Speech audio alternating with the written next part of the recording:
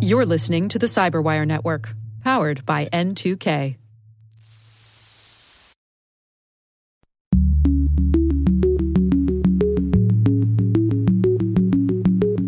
Hello and welcome to Caveat, the Cyberwire's Law and Policy podcast. I'm Dave Bittner, and joining me is my co-host, Ben Yellen from the University of Maryland Center for Health and Homeland Security. Hello, Ben. Hi, Dave. On this week's show, Ben explains why Apple may pay $500 million to settle a class action suit. I've got an update on a GPS tracking device story. And later in the show, my interview with Rihanna Pfefferkorn. She is Associate Director of Surveillance and Cybersecurity at the Center for Internet and Society at Stanford Law. We'll be discussing her recent article, The Earn It Act, how to ban end-to-end encryption without actually banning it. While this show covers legal topics and Ben is a lawyer, the views expressed do not constitute legal advice. For official legal advice on any of the topics we cover, please contact your attorney. We'll be right back after a word from our sponsors.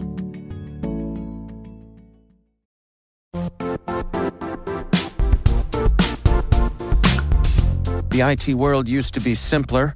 You only had to secure and manage environments that you controlled. Then came new technologies and new ways to work. Now, employees, apps, and networks are everywhere. This means poor visibility, security gaps, and added risk. That's why Cloudflare created the first-ever connectivity cloud. Visit cloudflare.com to protect your business everywhere you do business.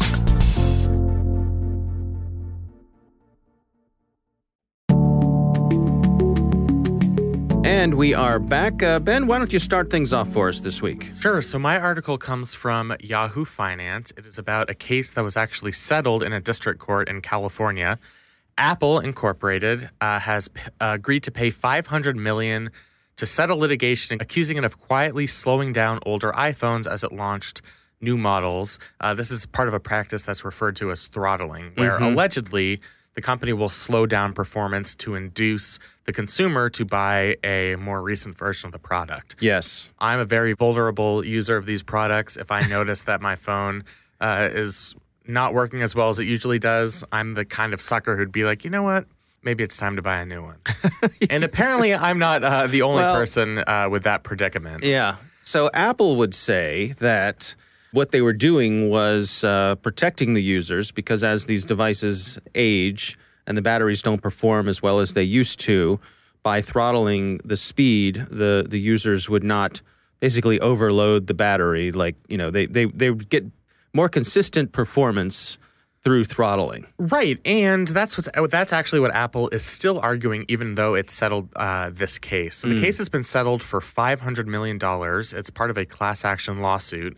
This will enable consumers of certain editions of the iPhone, the ones they named were iPhone 6, 6 Plus, 6S, 6S Plus, 7, 7 Plus, et cetera, et cetera. If you had one of those iPhones, you will be entitled, if you join this class action lawsuit, to about $25 in damages. Ooh. Now, the lawyers who are part of the case, they're going to get a cool 300 some odd million. But, you know, that's generally how it goes. Yeah. Or at least, maybe not that much, but at least a 30% of what the total settlement ends up as. Wow. So Apple, despite settling here, has not actually admitted any liability.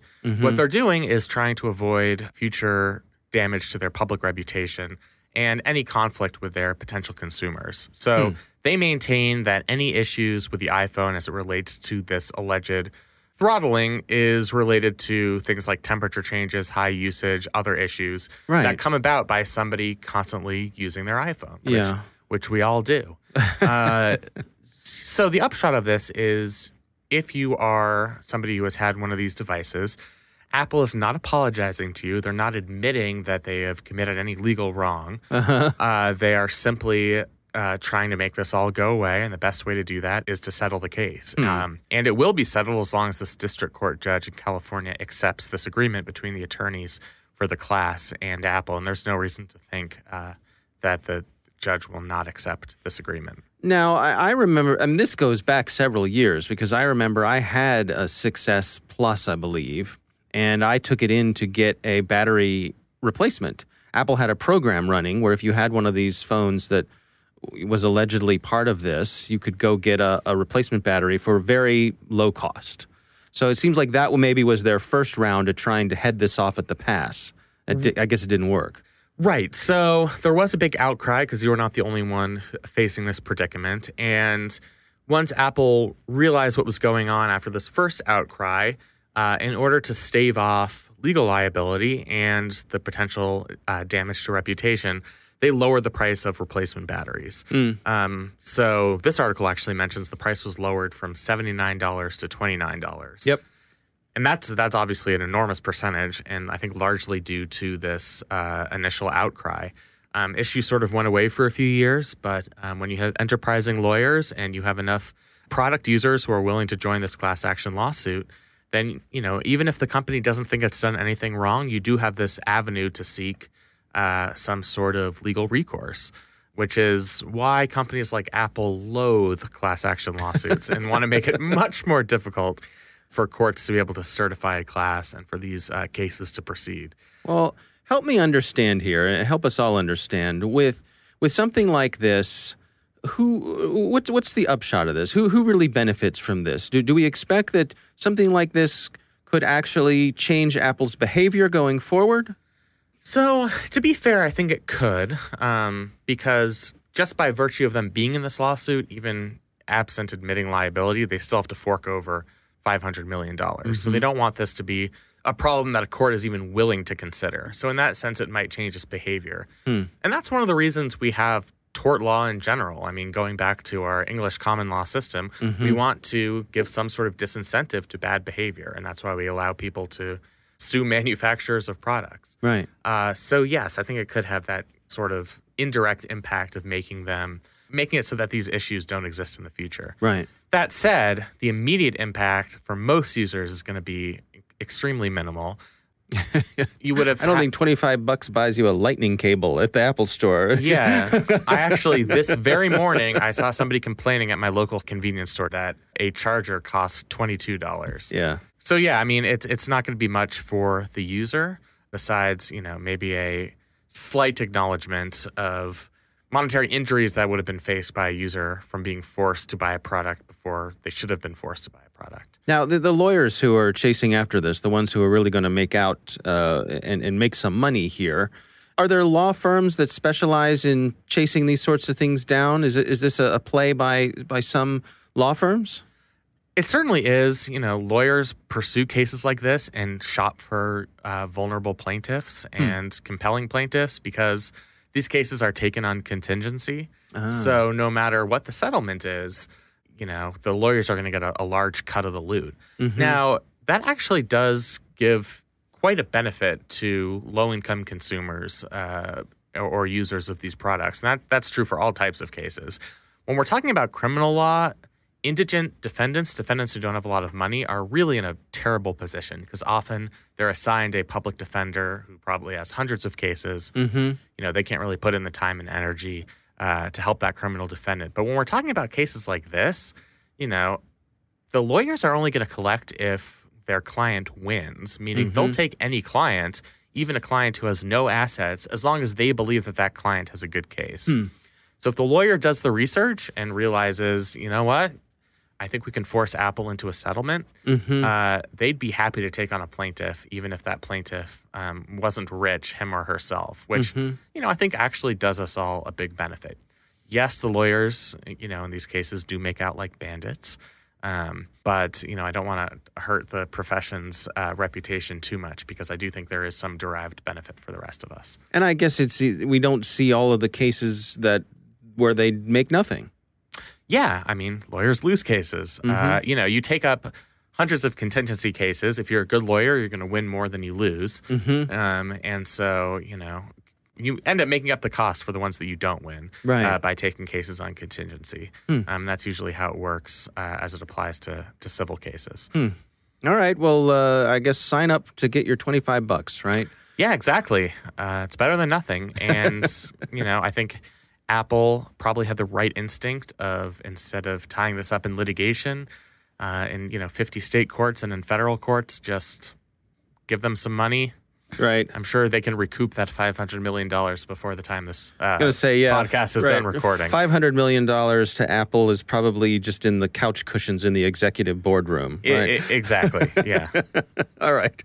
It's an interesting story. This week, I have a follow-up of a story that you and I spoke about not too long ago. If you recall, we were talking about a case where someone who had been accused of a crime, accused of selling meth, had found a GPS tracking device on his car, and it was unmarked. He removed the device from his car, and the law enforcement people used the removal of that device from his car to accuse him of theft of the GPS device, and they used that to get a warrant to search his house and I believe also a barn on his property. And when they did that search, they found the GPS device and they found a bunch of meth. And that's what they went after him for. And drug paraphernalia. Yeah. So this case made its way to the Indiana Supreme Court. And what happened next? So the Supreme Court of the state of Indiana came down with a decision in favor of the defendant in this case, Derek Keuring. They said that the search warrant in this case that allowed the police to recover all of these contraband items and ultimately the GPS was illegal. And because the original search warrant, which was based on probable cause that person illegally removed the GPS from their vehicle, because that was based on faulty information, the fruit of the poisonous tree doctrine applies, meaning everything that the police discover after that point is fruit of the poisonous tree. It is inadmissible in court because the original search was not satisfactory, if that makes sense. So the court basically has two rationales. The first is that there wasn't enough information to support a probable cause determination. Namely, the state wasn't able to prove with any sort of particularity or really any evidence that the person knew what had been affixed to his car and took that GPS off in order to evade detection. They didn't have any evidence to that degree. And that makes instinctive sense to us because I think we talked about when we first did a segment on this story, if you or I found a little black box on our car, I'm taking that thing off.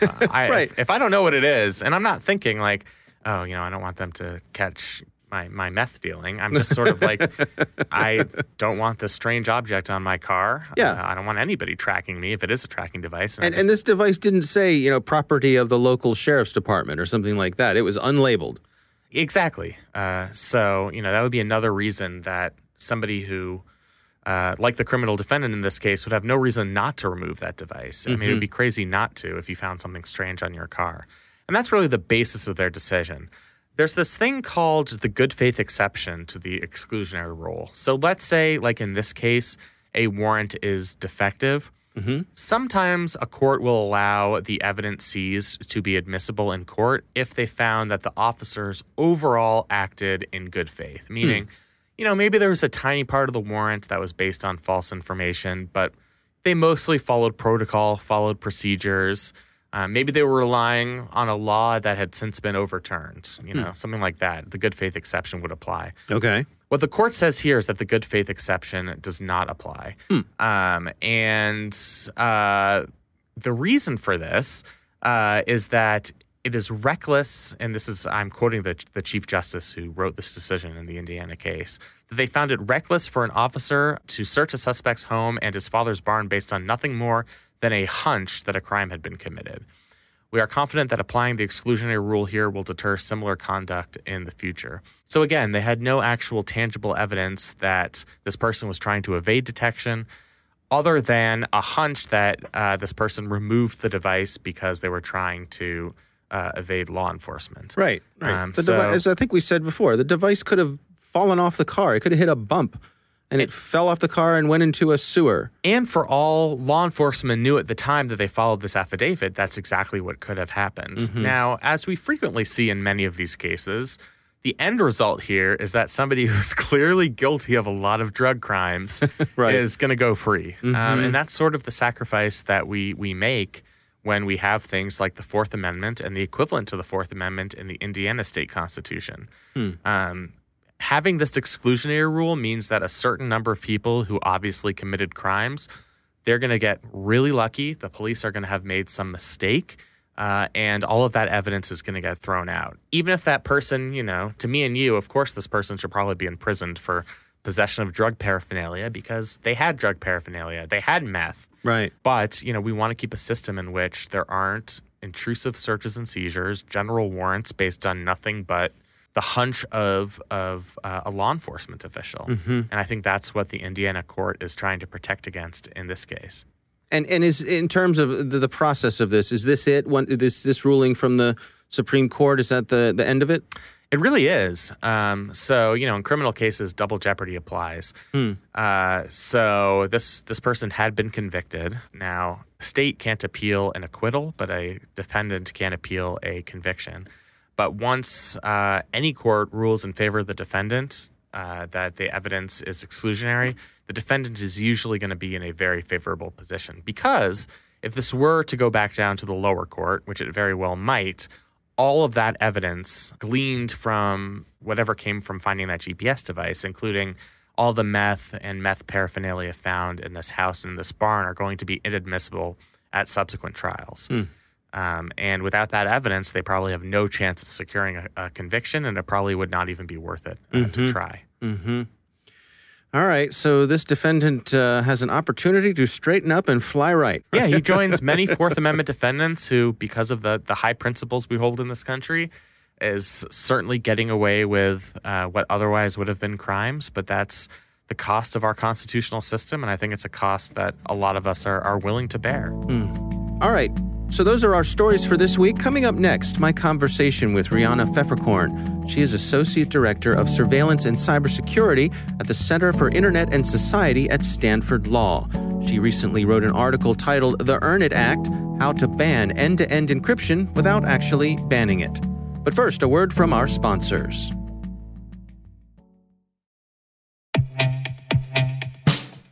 And now, a message from Cyberbit. Mastering cybersecurity is like mastering a sport. You build muscle memory through rigorous practice, then you train as a team to foster cohesion while operating under pressure. Like athletes, cybersecurity professionals thrive on hands-on simulation. But traditional courses, certifications, and open-source labs won't build you a winning team. You need Cyberbit.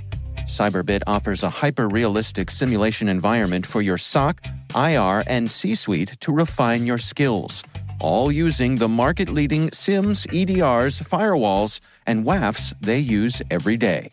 Cyberbit is offering CyberWire listeners a free live-fire exercise. Sign up your team now at cyberbit.com/cyberwire.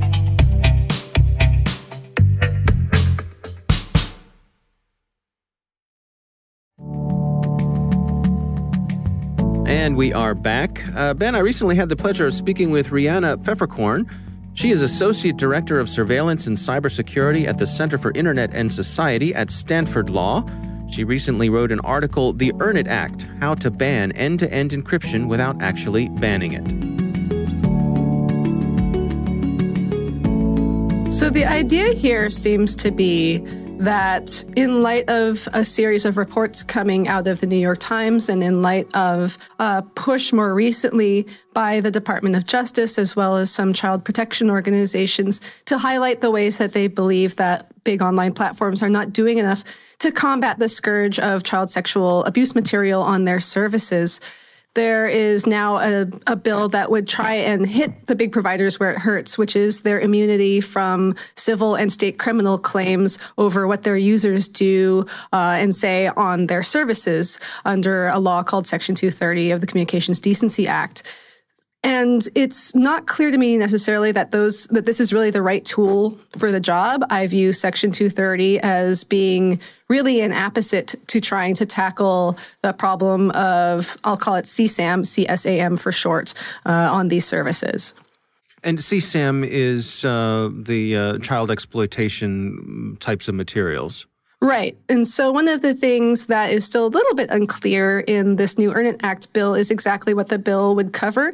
It seems like it's intended to cover both imagery as well as other types of behaviors such as grooming or enticement, where predators contact children on these services and try to perhaps try and get them to meet up with them or send them explicit imagery to the person who's contacted them. So it might cover a range of particular behaviors on these services, not just images. Now, one of the things that you point out in your blog here is that there's no lack of the platforms reporting CSAM instances. There are dozens of millions of times they report these. That's right. The New York Times had reported last fall on what seemed like really staggering numbers from the major platforms of millions and millions of images being shared that were intercepted and then reported out to the National Center for Missing and Exploited Children, which has this statutory grant as being the middleman in between providers and law enforcement to receive reports of CSAM on these services. And there's some debate over what conclusion do we draw from these large numbers. Is it that this is a huge amount of the traffic going on in these services? I mean, there's millions of these reports, but it's a tiny fraction of what something like Facebook has in terms of the overall traffic of what's going on their service? Or is it a sign that there is some sort of mechanism in place at these providers to look for and report out what they find? And we do know that there are providers that do some amount of automated scanning and monitoring to try and see, for example, if you are trying to send an attachment to an email on some services, it will be automatically scanned to see if the attachment might match a database of hashes that are hashes of images of CSAM, that if there is a match, then there will be some additional review to determine, okay, is this in fact the piece of material that we think it is? And if so, then that can be reported on to NCMEC. Well, let's dig in here and try to do some reading between the lines, which is very much what you do in your blog post here. I mean, in your estimation, what is actually going on here? What does Graham and Blumenthal's bill really attempt to achieve, and why does it come up short? This bill doesn't actually impose any new reporting or preservation duties on online providers. There are already requirements under federal law that say what providers such as Facebook or Google or Dropbox have to do in terms of reporting and preserving child sex abuse material that they discover or learn about on their services. However, this doesn't actually add anything to that list of the requirements on providers. Instead, it would create a new commission composed of people from law enforcement, people from tech company platforms, people from child protection organizations, and some experts in computer science and software engineering to come up with a set of best practices for how to address the problem of CSAM and potentially also other related types of activities on these services. And it's foreseeable under the current climate where we have a Department of Justice and an Attorney General that are very hostile to encryption, that this is kind of a backdoor, underhanded way of coming up with best practices that would tell providers you would be risking your immunity under Section 230 if you did not adopt best practices that basically require walking away from privacy and security protective measures that those platforms have implemented, such as end-to-end encryption. It's worth noting that the Attorney General would be one of the people on this commission and would have, under the original discussion draft of the bill that was released by Bloomberg News, absolute power to unilaterally amend the best practices as recommended by the commission before finalizing them. And so I know I'm not the only person who shares in this suspicion that by hinging continued qualification for Section 230 immunity, the earn it of the bill's short title, on compliance with these best practices, it's basically a way of trying to influence how providers use encryption and the encryption designs that they offer to their users on their services as a means of taking this stick of Section 230 immunity and turning it into something that would undermine the years and years of work and progress that we have seen from organizations like Facebook and Apple and so forth to enhance their users' privacy and security through encryption. And what do you suspect that would happen in terms of the use of encryption? Should something like this go into effect, what sort of shifts would we see? You know, it's not really clear to me what the actual impact of this bill might be were it to go into effect as it is now. The bill does say that there are two potential ways to retain the immunity under Section 230. One of them is compliance with these best practices and certifying that your organization complies with those to be written best practices. The other is to come up with other, quote, reasonable measures for addressing the same goals as the best practices do of how to combat child sex abuse material on these services. And so we might see organizations coming up with their own set of measures, even if they are not complying with those best practices, and taking their chances. But that's something that probably only the largest platforms with the deepest pockets, your Google, your Facebook, would be able to afford to do, because the problem with this safe harbor being contingent upon the reasonableness of your practices is that it would pretty much leave that open to litigation, and you'd have to have a court decide whether or not that particular company would continue qualifying for Section 230 immunity in light of whether or not the court decides that the practices that company adopted in lieu of or as an alternative to the set of best practices recommended by the commission, whether those were reasonable for fighting child sex abuse material on their services. So we might end up with a weird situation where it might be deemed by a court to be reasonable or potentially unreasonable to use end-to-end encryption, for example, for chat apps such as Facebook Messenger, because that reduces the ability, not necessarily completely removes the ability, I think, as the DOJ has been saying, but reduces the ability for the provider to detect whether there is abusive material or abusive communications being sent. Yeah, it strikes me also that this child sex abuse issue is often brought out sort of as the big stick. It is the boogeyman. It is the thing that we all agree is terrible and we should fight against. And I think all reasonable people feel that way. But it's interesting to me that so often it seems that it's brought out as the argument in these sorts of cases. I agree with that. It's really this kind of nuclear option when it comes to policy debates in pretty much any context, not just online, internet-focused context, but pretty much anywhere. Think of the Children has this way of kind of shutting down further reasoned debate, because the moment you press back on one of these proposals that is nominally child safety centric, it opens you up to accusations that you are not in favor of keeping children safe online or offline, which I think almost nobody actually feels that way, but also nobody wants to have to deal with the accusation. So it's a way, I think, of really derailing what otherwise is a pretty difficult and sticky policy debate. The encryption debate hasn't really made a lot of progress in the handful of years that I've been working on it, much less in the quarter century that it's really been going on overall in the United States. And yet here, I think when it comes to what seems like a goal of further eroding the immunity under Section 230, an erosion that began with the FOSTA law in 2018 that addressed sex trafficking, it seems like this is at least something where this kind of material is illegal, not only in the United States, but everywhere in the world. It is the one category of thing that we all can agree upon needs to be extirpated to the greatest extent possible. And that's a difference from a lot of the other debates over Section 230, where it turns out basically everybody wants some sort of speech online to be censored. They just always want the other guy's speech to be censored rather than their own. Right. And so what that looks like isn't necessarily going to be the same from person to person. If you're Josh Hawley from Missouri, for example, one of the senators who has proposed various pieces of Section 230 legislation, it looks like trying to combat this myth about how tech companies are elitist West Coast institutions that are hell-bent on censoring the speech only of conservatives, and therefore there needs to be a law requiring them to be fair and balanced. And that just gets you into this morass over, no, don't censor my speech, censor the other speech, which is the speech I don't like. And that's something that child sex abuse material neatly sidesteps, because everybody agrees that this is an abomination.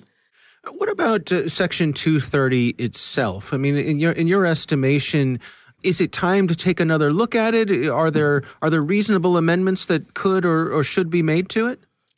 I am a pretty strong proponent of keeping Section 230's protections as is. I may not be the most unbiased person out there, given that I used to use that regularly to, swat down cases that had been brought against my clients when I was in private practice. But so far, it seems like this is a way of inadvertently silencing more speech than was intended without necessarily actually curing the problem of abusive or horrible online speech.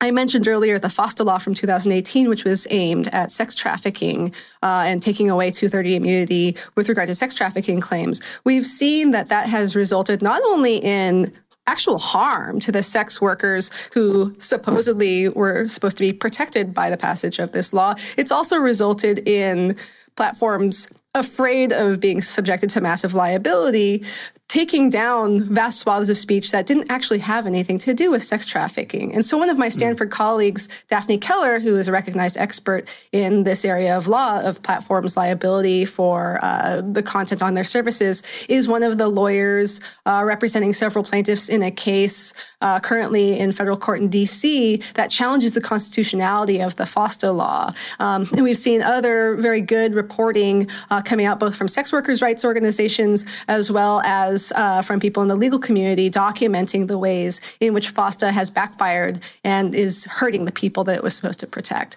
So at least if we use that as an example, it doesn't really look like the project of amending Section 230 is getting off on the right foot at all. It's interesting to me that, I've heard many people commenting about this, basically about the encryption wars as a whole, that encryption is readily available. It's not hard to do. There's nothing really exotic about it anymore. So the notion that you could effectively ban it or keep people who want to use it from using it is sort of absurd. And so it leaves me scratching my head as to what ultimately the folks here who are trying to ban it are trying to achieve. It seems almost nonsensical to me. It seems to me like one of the unspoken assumptions in the encryption debate is that were effective encryption, meaning encryption that law enforcement doesn't have a way of accessing, were that to be banned such that U.S.-based providers or providers that have a big market in the United States and want to comply with U.S. law were to comply with that, say by stripping end-to-end encryption from iMessage, say from taking away the effective encryption that is now used to encrypt your Android or your iPhone device. We would go back to a world where criminals, sophisticated people, would still have access to the same kinds of software that they have always had access to, even before encryption came into common use in consumer products and devices and services and apps. It's just that the bulk of average people like you and me would no longer be able to just by default get the advantage and the protection of encryption that we now enjoy.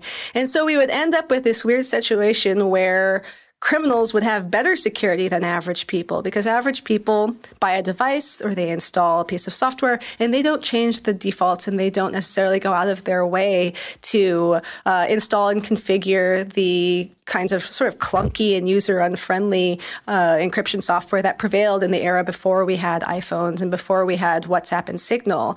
And I find that to be a really backwards kind of a world to be aiming for, where criminals would still have access to the same software that they were already using, especially in child sex abuse cases, well before the introduction of mobile phones or apps. It's just that if average people are no longer using that kind of software in a world where it is no longer legal, then average people are going to get caught. Average criminals are going to get caught. And the unspoken assumption, I think, is that it might be that the Department of Justice and other law enforcement agencies that complain about the effect of encryption on their investigations might be okay with that. In prior iterations of this debate, from Rod Rosenstein, for example, while he was still with the Justice Department, he would admit that, this is something where the really sophisticated folks are always going to have access to this technology, and we're always going to have to work harder to catch those people. But it will get the average garden variety, the low-hanging fruit. And I really wish that that's something that, if that really is the goal, is just saying we want to make the bulk of just our ordinary investigations of average intelligence, average sophistication criminals more expeditious and easier. that they would just be more forthright about that, rather than using the worst of the worst criminals, such as child sex abuse offenders, such as, drug traffickers, whatever the four horsemen of the infocalypse always are, to try and push a policy that would not affect those worst of the worst people, because they are consistently the ones who are the most savvy about how to use technology to cloak their activities. And those technologies are out there, and those would not go away simply because of a law in any particular country restricting their availability. All right. So, Ben, I'm going to guess you have some thoughts about our interview there. First of all, the blog post you referenced, I highly encourage anybody to read it. It's incredibly well written, entertaining, informative. We will put it in the show notes because it's really great. Yeah, I can't recommend it enough. I was cracking up just reading the footnotes. It's hard to make, in my opinion, it's hard to make a discussion of legal stuff laugh out loud funny. Present company accepted, of course. Thank you. But Rihanna really does it. So it's a pleasure to read her writing. It really is. And she made a lot of points that I absolutely agree with. I think the bait and switch that gets to her and that gets to me is she's taking these lawmakers, namely Senator Graham and Senator Blumenthal, taking advantage of the public outrage at Section 230 as it relates to public communications. So the fact that Facebook can't be sued for content that shows up on our Facebook feeds, or Twitter can't be sued for content that shows up on our Twitter feeds. Mm-hmm. There is a legitimate public outrage, and there are certainly normatively good claims that Section 230 should be amended for that purpose. But that's not what this bill does. This bill is ending private end-to-end encryption. And so you're using outrage at something public to make legislative changes that will really hinder private communications and robust end-to-end encryption. Mm-hmm. And so I thought that was just a very important point. I think that gets lost in the shuffle of these types of debates. I certainly understand why Senators Graham and Blumenthal have made this proposal. It's a priority of both law enforcement and as she mentions in this blog post, it's also a priority of advocacy groups as well, who want to make it as hard as possible for this type of illicit material to travel across the internet. Right. But it's just important to be aware of what those adverse consequences can be.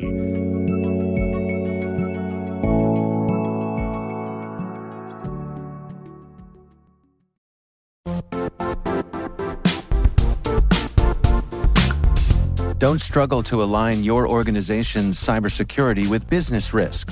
Get the only solution that goes beyond reacting to threats with vulnerability and risk monitoring. You need the next evolution of MDR, and only Critical Start delivers it. Critical Start doesn't just monitor and respond to threats.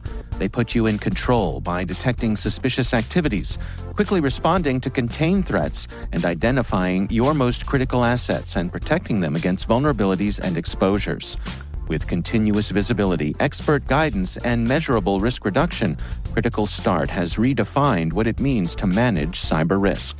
Demonstrate provable security maturity to your leadership while positioning your program to achieve the greatest risk reduction per dollar spent. Stop fearing risk and start managing it with Critical Start. Visit criticalstart.com and request a demo today. That's criticalstart.com.